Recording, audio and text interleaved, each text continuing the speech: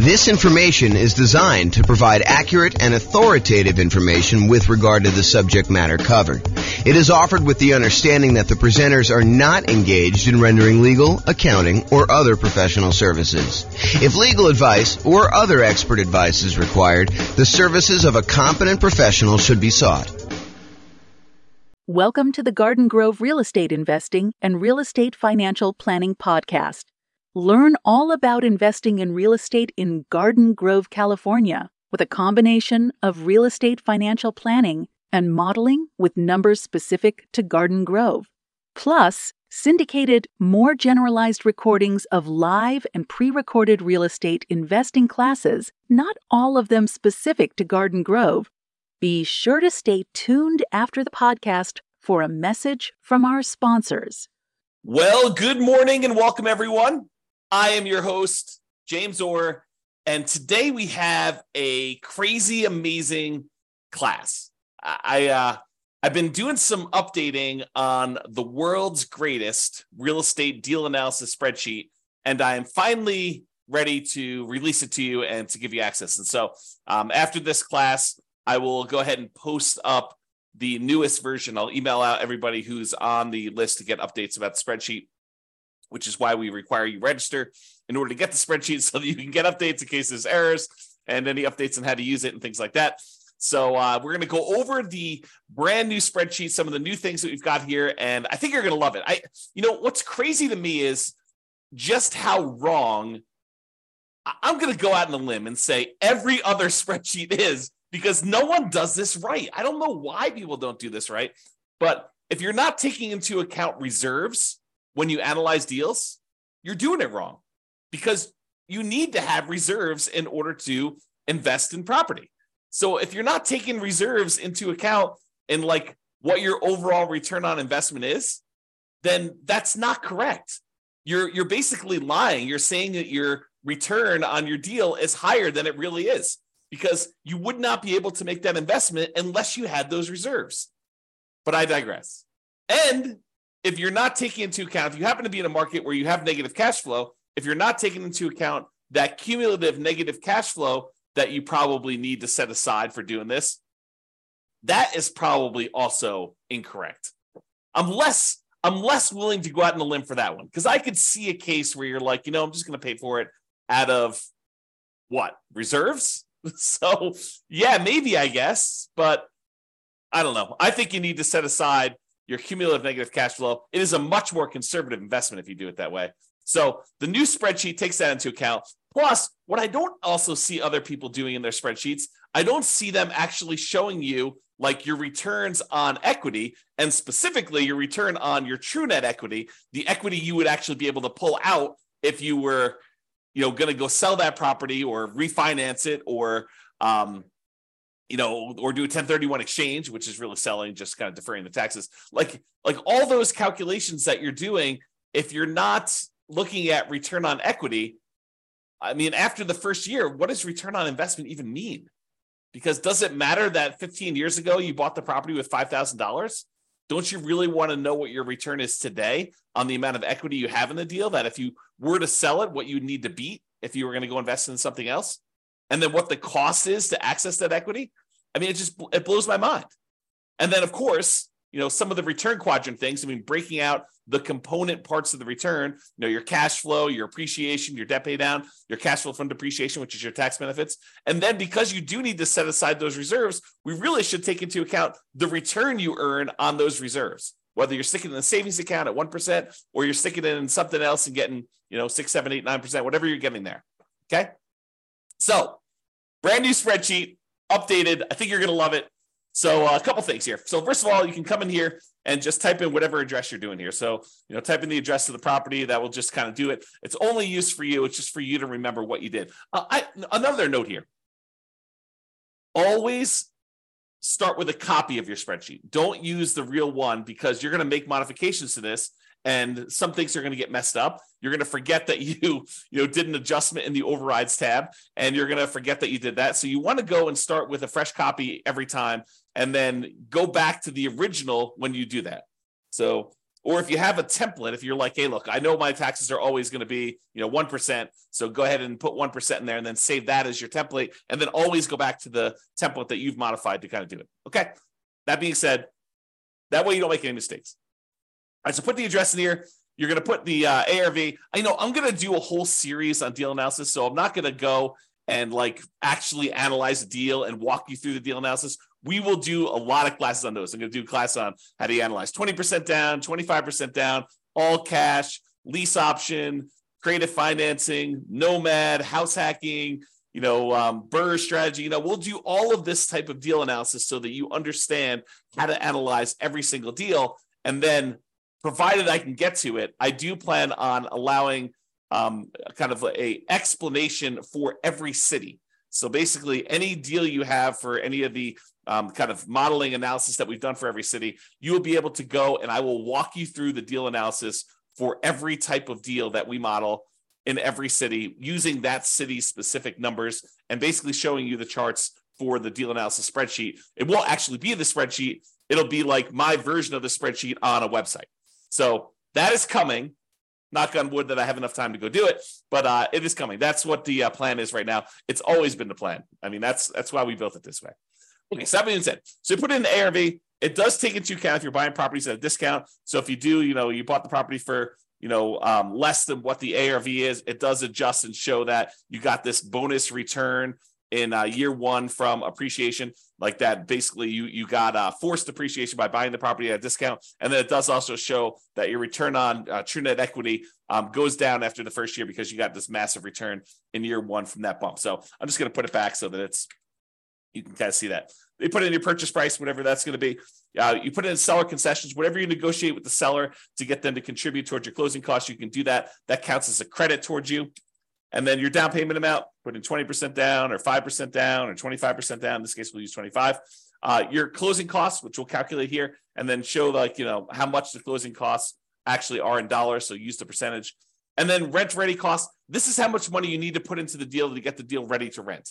So if you go buy a property and on the inspection report, it's got a whole bunch of repairs listed that you need to go do before the property is ready to have a tenant in there, and it's going to cost you $7,000, you put $7,000 in there. And then this will automatically take that into account. It includes it as part of the investment you need to make in order to get the deal ready to go. So, put whatever numbers you want in there, and it will do the adjustment and do some calculations for you based on that. Then this cumulative negative cash flow field is brand new.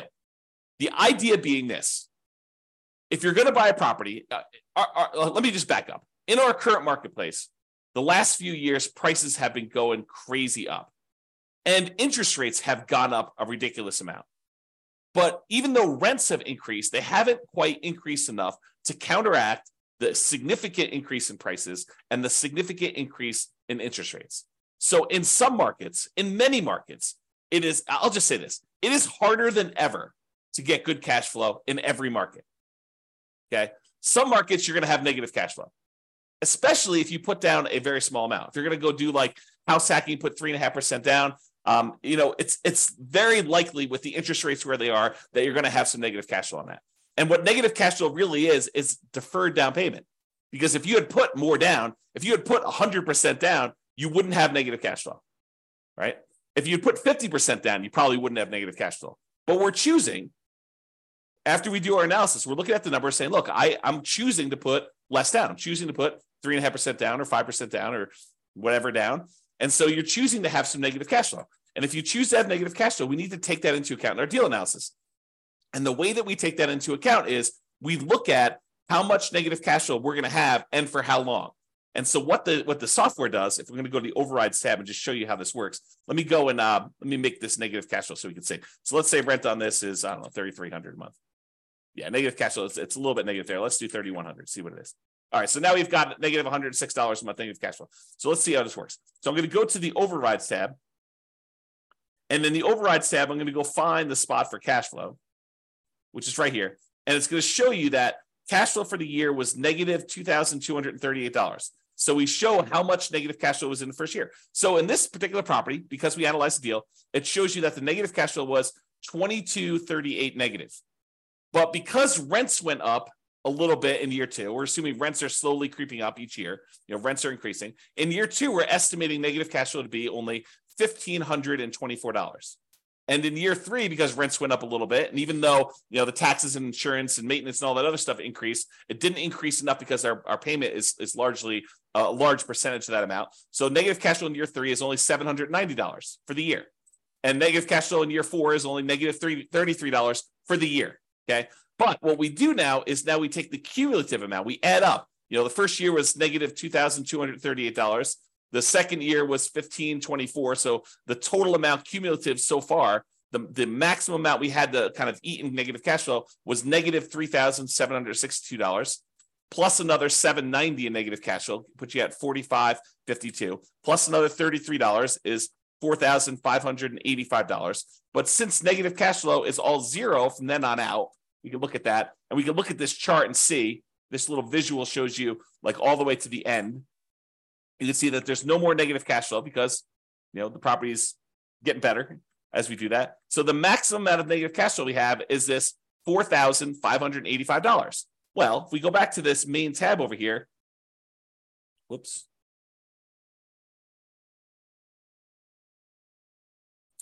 Looks like I got an error. I will fix that.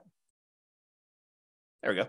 So now it shows you the maximum amount of cumulative negative cash flow that you have on the property. And so it shows you how much you need to have set aside there. So now it says, look, you need this amount down, $110,000. You need this amount in closing costs, $4,840. You need this amount in order to make the property ready to rent.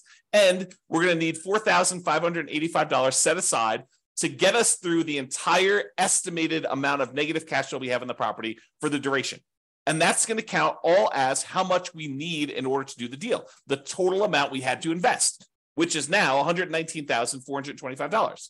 So now whenever we do a calculation for return on investment, how much we had to put into the deal, we do it based on everything: the total down payment, the closing costs, the rent ready costs in order to make the property ready to go, and any cumulative negative cash flow over that entire time that we're likely to have negative cash flow on this property. So now the calculations for return on investment are correct.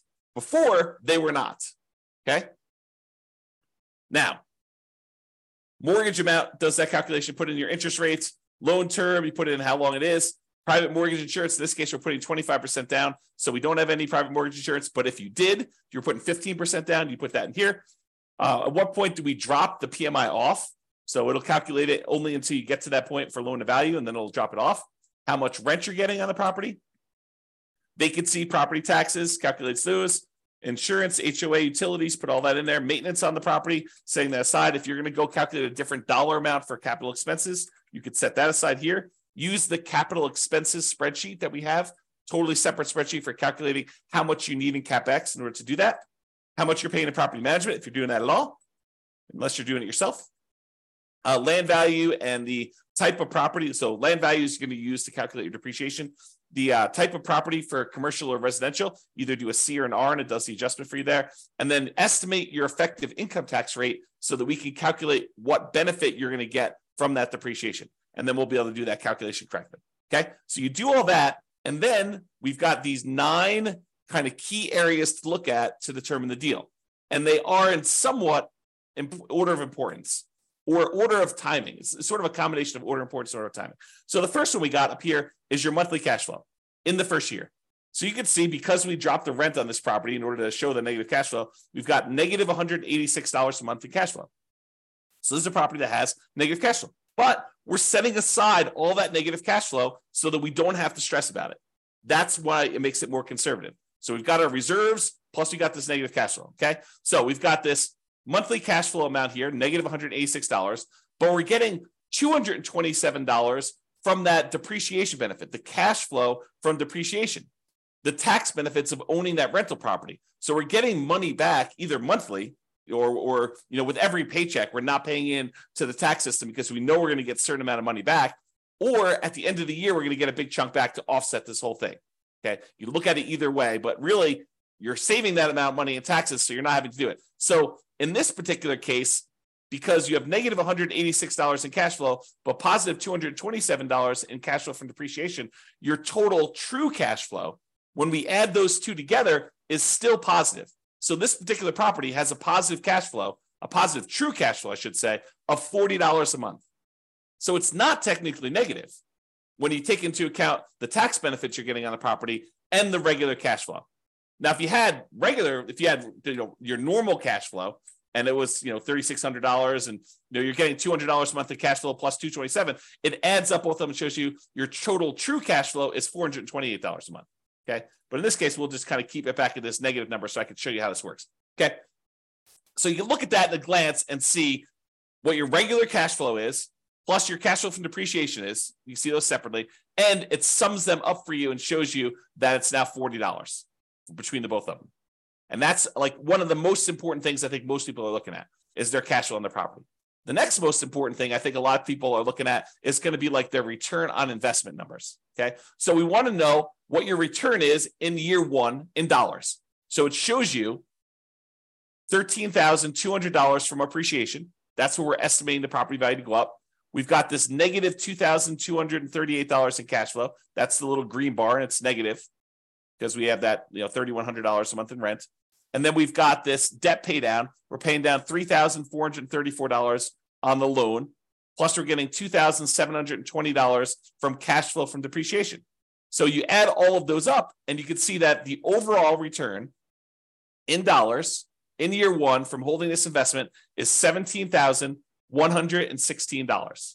So it shows you how much you made in dollars on your investment.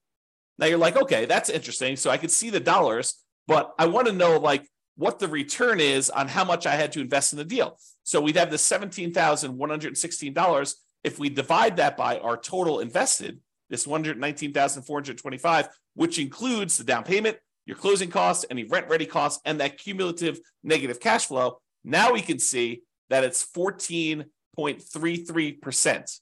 Because over here, it shows you your return on investment in year one for that thing. So it shows you what percentage each of these component is. So you're getting negative 1.87% on cash flow. You're getting 11.05% on appreciation. You're getting 2.88% from debt pay down and 2.28% from cash flow from depreciation, your tax benefits. You add all those up, it's 1433. So now we can see at a glance, cash flow, true cash flow, the return you earned in dollars in year one, and the return on investment in year one, 14.33 is the total. And we can see it broken out into all the different component parts. That's why this is powerful, just to see it all at a glance like this. Now, if you decide, look, I'm a 6-month type of reserve sort of guy or gal, and I want to invest in properties, this RIDQ plus R6 says my return in dollars, quadrants, because it shows you the 4 areas of return, plus reserves for 6 months, R6. Okay, so now it shows you how much you earned on having reserves set aside, earning 1%. So you had 6 months of reserves in this property, so you earned an extra $383 in reserves. But now that we're taking into account the appreciation, the cash flow, the debt pay down, the cash flow from depreciation, and the reserves, we now earn $17,499 in that property. A little bit more than if we didn't take into account reserves. However, now that we're taking into account reserves, we need to include reserves in the denominator when we calculate our return as well, because this one did not. This one just included total cost to close. So this one shows you that when you take into account setting aside 6 months of reserves as well, your return is, even though you had some return from the return on the reserves itself, is 12.63%. And we'll go into a lot more detail when we do actual deal analysis. I'm just showing you where this stuff is. So this is $17,499, which includes the amount you earned on 6 months of reserves, earning 1%. And then this is 12.63, which is your return when you set aside 6 months of reserves, which is more truthful. Giving people this return is lying, right? Because you're not taking into account the reserves you're getting on your properties. The reserves you need to set aside in order to buy your properties. Okay, so now we know that if we actually put aside 6 months of reserves, and even if we earn 1% on those reserves, you have them in the savings account, which I think is prudent for if you have a small amount of reserves, then 12.63% is your overall return, including the return you earned on reserves and taking into account that you had to have the reserves in order to get this return to begin with. So this tells you your overall return. Now, if you're a person who says, look, I'd like to have more reserves, let's call it 12 months, a full year of reserves, but I'm going to take a good portion of that and I'm going to have that invested in something else, something that gets a higher return than just savings at 1%. So we do this one, RIDQ plus R12. R12 is 12 months of reserves, but now we're earning 7 or 8%. I think it's 8% on our reserve number. Okay. So now on reserves, we earned $3,066 for the year. So the total amount we earned is $20,182. Now, a couple of things to point out. Appreciation is the same for all three of these. Cash flow is the same for all three of these. Debt pay down is the same for all three of these. Cash flow from depreciation is the same for all three of these. What's different? This one doesn't have any reserves. This one we earned 1% on setting aside 6 months of reserves in a savings account. And this one is we're earning 8% on setting aside 12 months of reserves in mostly the stock market. Okay, that's the difference in dollar amounts. Now in this one, we're looking at all the returns divided by just this total amount to close. In this one, we're looking at all the returns divided by the total cost to close plus 6 months of reserves. And this one, we're looking at all the returns, including the return from reserves, divided by 12 months of reserves plus this total cost to close. So this shows you your return. And you can see that, look, if you were going to ignore reserves, if you were going to lie at a cocktail party to talk about how good your returns are, this one is the one you use because that's the one everyone else is using, right? Everyone else is incorrect. But if you actually go and you set aside 6 months of reserves, this is really what you're earning, 12.63. And if you set aside 12 months of reserves and you're getting 8% return on the reserve dollar amount, then you're getting 12.79 total. Okay. And that's why this is important. And that's usually what we look at in order to look at a deal. Now, some people are like, look, that's great. That's all year one stuff and a lot of returns in year one and the return on investment in year one and my cash flow in year one. But what about like your overall return, 5 years from now, if I sold the property? That's the returns if sold. So you can look at whatever year you want in the future and you could see either what the annualized return is, which is simple return, or the compounding annual return is, what the compounding rate of return would be on your money. Or if you're an internal rate of return person, we show you that as well. And you could see all three different lines and you could jump out and say, okay, year 10 looks like my kind of like annualized return is, 16% or so. And you can go look at the numbers if you want to. You can go look at the overrides tab and see all these. You can see the return numbers somewhere.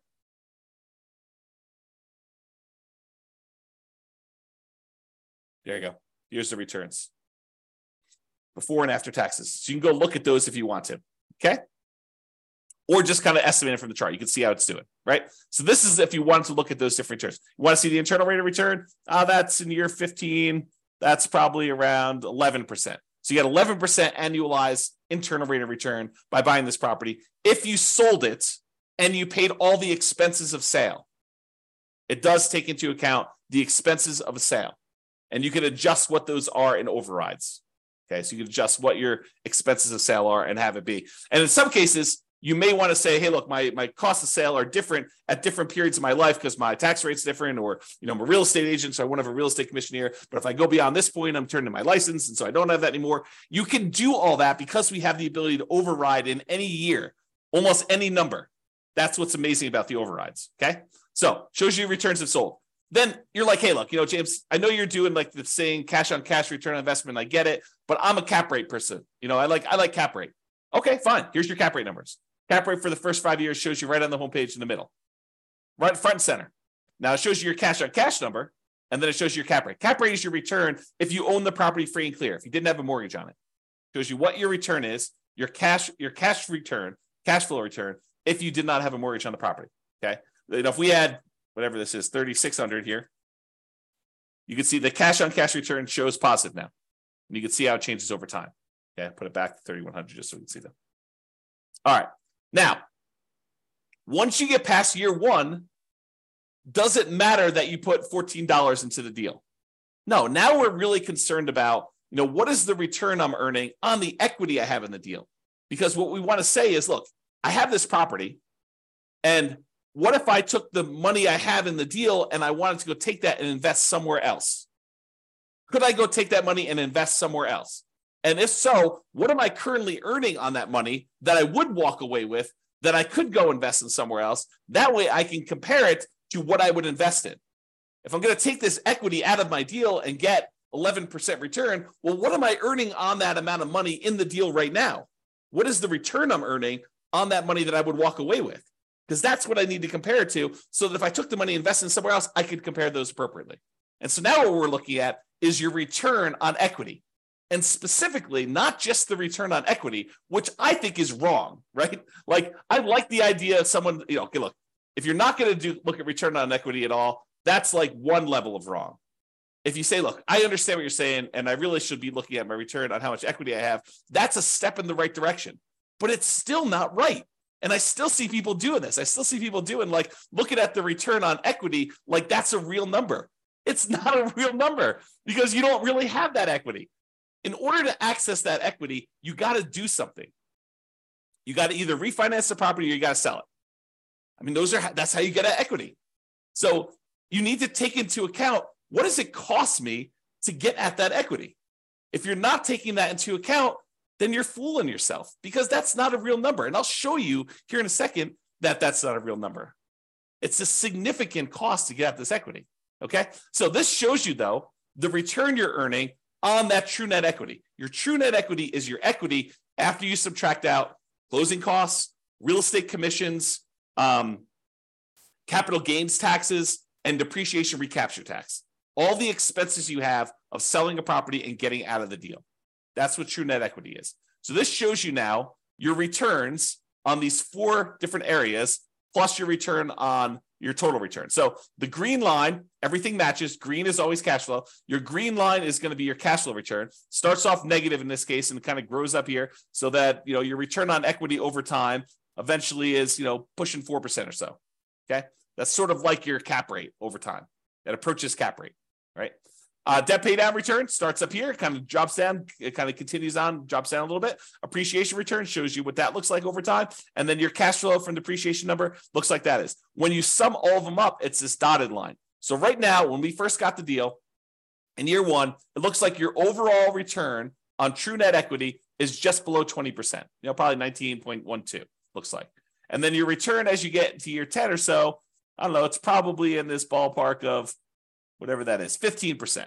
So your return on true net equity is 15% there. So you can see how this changes over time. And of course, if you want to go look at the overrides, you can look at your return on true net equity right here, return on true net equity quadrants. So it shows you each year's numbers and breaks them down for you. So you want to go look at year 16?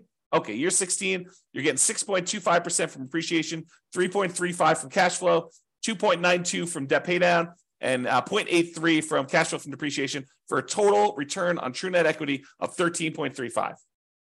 Okay? All right, so you can see the true net equity numbers and how that works out over time. Typically, your return on true net equity drops off. On a finance property, it tends to decline over time. Okay?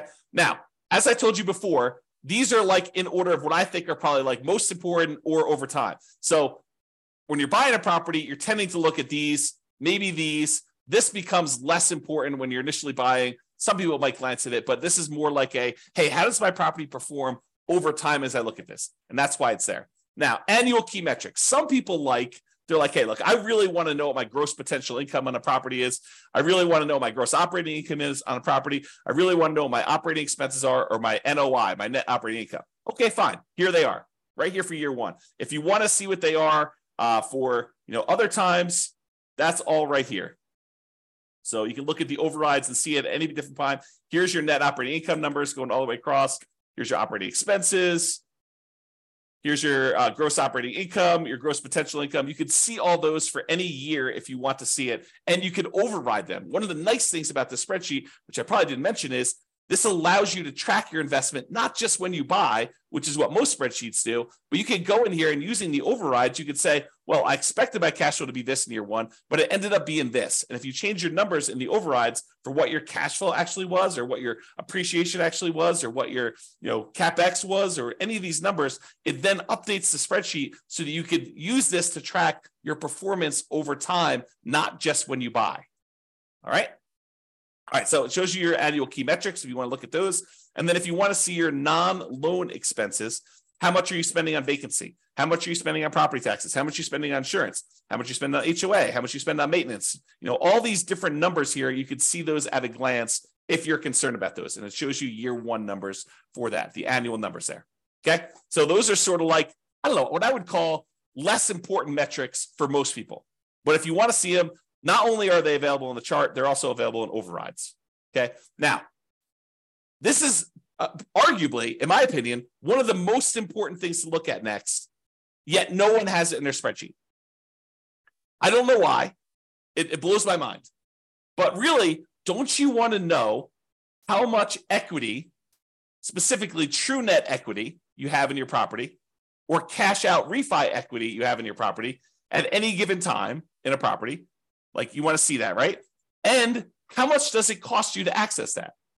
Well, this is this. So the dark lines that are kind of increasing over time, that's your true net equity and your cash out refi equity. The really dark one is how much money you have in true net equity, the amount of money you would walk away with if you sold the property and you had to pay closing costs, real estate commissions, which can be zero. You can override that number. Your capital gains tax rate and your depreciation recapture rate. So you want to go in your overrides. If you're like, hey, look, what my real estate commission, we assume 6%, but you're like, hey, look, I only want to spend 3% on that. Okay, great. You put in your override and it actually does the right numbers, redoes your calculations for all those true net equity calculations. You say, look, my closing costs, you have estimated 1% here. No, my closing costs in my market are 2%. Great, adjust them. What about closing cost dollar? You're like, hey, it's not really a percentage. It's more like $5,000. Okay, put in $5,000. Or your real estate commission dollar amount. You want to change that? Or you want to say, my depreciation recapture tax rate, it's not 25%. I make less than that, so I'll put in my number. Or a capital gains tax rate, it's not 15%. I'm in that really low tax bracket. It's zero for me, at least for the first few years. Put in zero for a few years, then put it back up to 15. You can adjust all that, and it will do the calculations and update all the charts correctly for you. Okay, so this shows you how much true net equity you have. It's this dark line. So, by year 10 or so, you've got about $200,000 and change in true net equity. But what about if you wanted to do a cash out refi? Well, that's different, right? Because the cost to get at the money is different. And the amount of money you have to be able to get, because you can only go to 75% loan to value, is different. So your amount for your cash out refi is probably around, $170,000. And you could go look at the overrides and see the exact numbers, right? And you could also say, look, I don't do 75% loan to value for cash out refi. I got a guy that'll go to 82%. Great. Adjust to 82% right here. We have an adjustment for that. It's an override. So go ahead and do it. Or my cost to get out my refi, it's not 1.5% in order to do that refinance loan. It's only $500. Okay, fine. $500. Done. Just adjust that. And it does it for you. Okay. So this allows you to do that. Now, these dotted lines, they show you what percentage of the money you're taking out were expenses to get at that money. It costs you money to do a sale. It costs you money to do a refi. So how much did it cost you as a percentage of the amount of money you're taking out, right? Because I want to know, look, how expensive is this money to get at? And so these numbers show you how expensive it was. This dotted line here shows you that, you're looking at this other scale, about 40% of the money that I would get out were spent in order to get at that money. That's really expensive money. It costs you 40% of the equity you're getting out. 40% of the money that you would have in hand, that's what it costs you to get at that. And it actually goes up over time in the first, 8 years or so. Then it starts declining a little bit. But even by year 20, it's still over 40. It costs you 40% to get at that money. And you're like, okay, I'm going to do a 1031 exchange. Great. Go and do the overrides and adjust for a 1031 exchange. Say, I don't have a real estate commission. Well, you probably do. I don't have closing costs, which you probably do. Okay, I'm not going to have to pay capital gains. Instead, I'm going to have to pay, $1,800 or $800 for a 1031 exchange intermediary. Okay, put those numbers in. I'm not going to have depreciation recapture now. Sure, but you're kicking the can down the road too. And so even though your costs may go down, you still have that later on. Now, this one is the darker dotted line is your cost to access cash out refi equity. Well, that starts at almost 40% too, but that drops off really quickly. So that by year 10, it's only about, 5% of the money that you're pulling out is what it costs you. So it's calculating what percentage of the money you're pulling out in order to access that equity. So this is your equities and the cost to access, and specifically your true net equity and your cash out refi equity. honestly, it's probably like a true net cash out refi equity because we're looking at the cost there. Okay. Now you may say to me, James, but if I'm doing a refi, I'm actually just borrowing that money. Sure. Yeah, I agree. You're borrowing the money, but it's still a cost. You're borrowing it and you're paying interest on it now. Okay. So this is the new spreadsheet. Some really cool stuff in here. Oh, by the way, you can export it. If you happen to have a real estate financial planner account, you just click this button right here and it actually transfers the numbers you entered in here to the real estate financial planner so that you can add this property to your portfolio analysis tool if you happen to have an account on real estate financial planner. Okay. So that's the cool part about this. All right. I think I covered what I hope to cover, just kind of going over the new stuff, the existing stuff that's still amazing. And just to show you that this is the way you should analyze deals. And we're going to go over examples. I'll go over how to analyze every type of deal using the spreadsheet. I'll show you all the other stuff. We already have a class on where do you get each one of these numbers from? Like, where do you get seller concessions from? Where do you get the mortgage interest rates from? Where do you get the vacancy rate from? Where do you get the property insurance rate? Like, where do you get each one of these numbers? I have a class where we look at each input and I tell you where to get it from and what's reasonable for those numbers in a lot of cases. All right. I already have a class on that. Go watch it. It's on the website. It's on the podcast. But now it's got these new adjustments here to kind of do this. One of the adjustments I made, by the way, is I've removed some color. Color to me has meaning. And so in the first version of the spreadsheet, I got carried away. I was like, oh, this is pretty. Let's make these blue. But that didn't mean anything. The fact that they were blue didn't have any meaning. Now all the colors mean something, right? All the inputs are this manila folder color, okay? All the cash flows are green. All the cash flow from depreciation are yellow. All of the appreciation is blue. All of the debt pay down is red. And then all the other black and white ones are just black and white, right? And so color means something. If something is colored, oh man, I'm looking at things like this export to REFE button. I should probably make that gray. Maybe I'll make it black, right? Because color should mean something. And so we should all do that. And maybe I should make this gray. I don't know. But the color, and the charts, color means stuff. All right. And then over here, I tried to add some flash of color if you just show you like size of values. And if it's, part of the quadrants, it's still going to be that blue, green, red, yellow color. So you can see those at a glance as to which ones we're talking about and how all those work. And because in the previous spreadsheet, I tried to compress it and do like years 1 through 5, then year 10, then year 15, year 20. But I realized that, because the spreadsheet was locked down to protect you from messing up formulas, that you couldn't access year 12 easily. So now it's all open, which means that it just goes wide, right? So now you can go and keep track of your deal for 40 years. You have access to all that. All right. That's all I got. I hope you enjoyed the new updated spreadsheet. I know I certainly do. I'm really excited to teach these classes. We're planning on doing, as of right now, subject to change, we're planning on doing one new deal analysis class per week. And then for the podcast usually gets published. I think we're out. The class I recorded yesterday got published, got queued up to be published to the podcast in November. So it's May 3rd right now. So November is 6 months out. So we're currently 6 months ahead on what the podcast gets. All the Substack guys get access to it immediately, but the podcast stuff is delayed by about 6 months now, and it will continue to delay because we publish the podcast once a week. We do the classes daily. So every week of content that is live, the podcast guys, that's a month, approximately, 5 days, 5 weeks, somewhere around there. 4 to 5 weeks. So you get an idea. So trying to get to be a year ahead on the podcast, and then I'll evaluate what I'm going to do at that point. All right. That's all I got. Super excited for you guys. I will get the new version of the spreadsheet out to you, but I hope you enjoy it. Hope you like the new spreadsheet, and we will do deal analysis, and I'll cover a whole bunch of stuff for you. Thanks so much for coming on. Have a great day, everybody. Bye-bye for now. With home prices up, mortgage interest rates up, and rents up, but not quite enough to counteract the higher prices and interest rates, cash flow on rental properties in Garden Grove is harder than ever. Book a call with the Real Estate Financial Planner to apply our proprietary 88 strategies to improve cash flow on your rentals. See the show notes for a link to schedule your call and prove your cash flow today. If you're a real estate agent lender, or professional in Garden Grove that wants to help our real estate investor listeners, consider reaching out to learn about collaboration opportunities with this podcast. We'd love to add more value to our listeners by having you assist our investors buy, sell, and finance their real estate investments. See the show notes to schedule a call to discuss collaboration opportunities.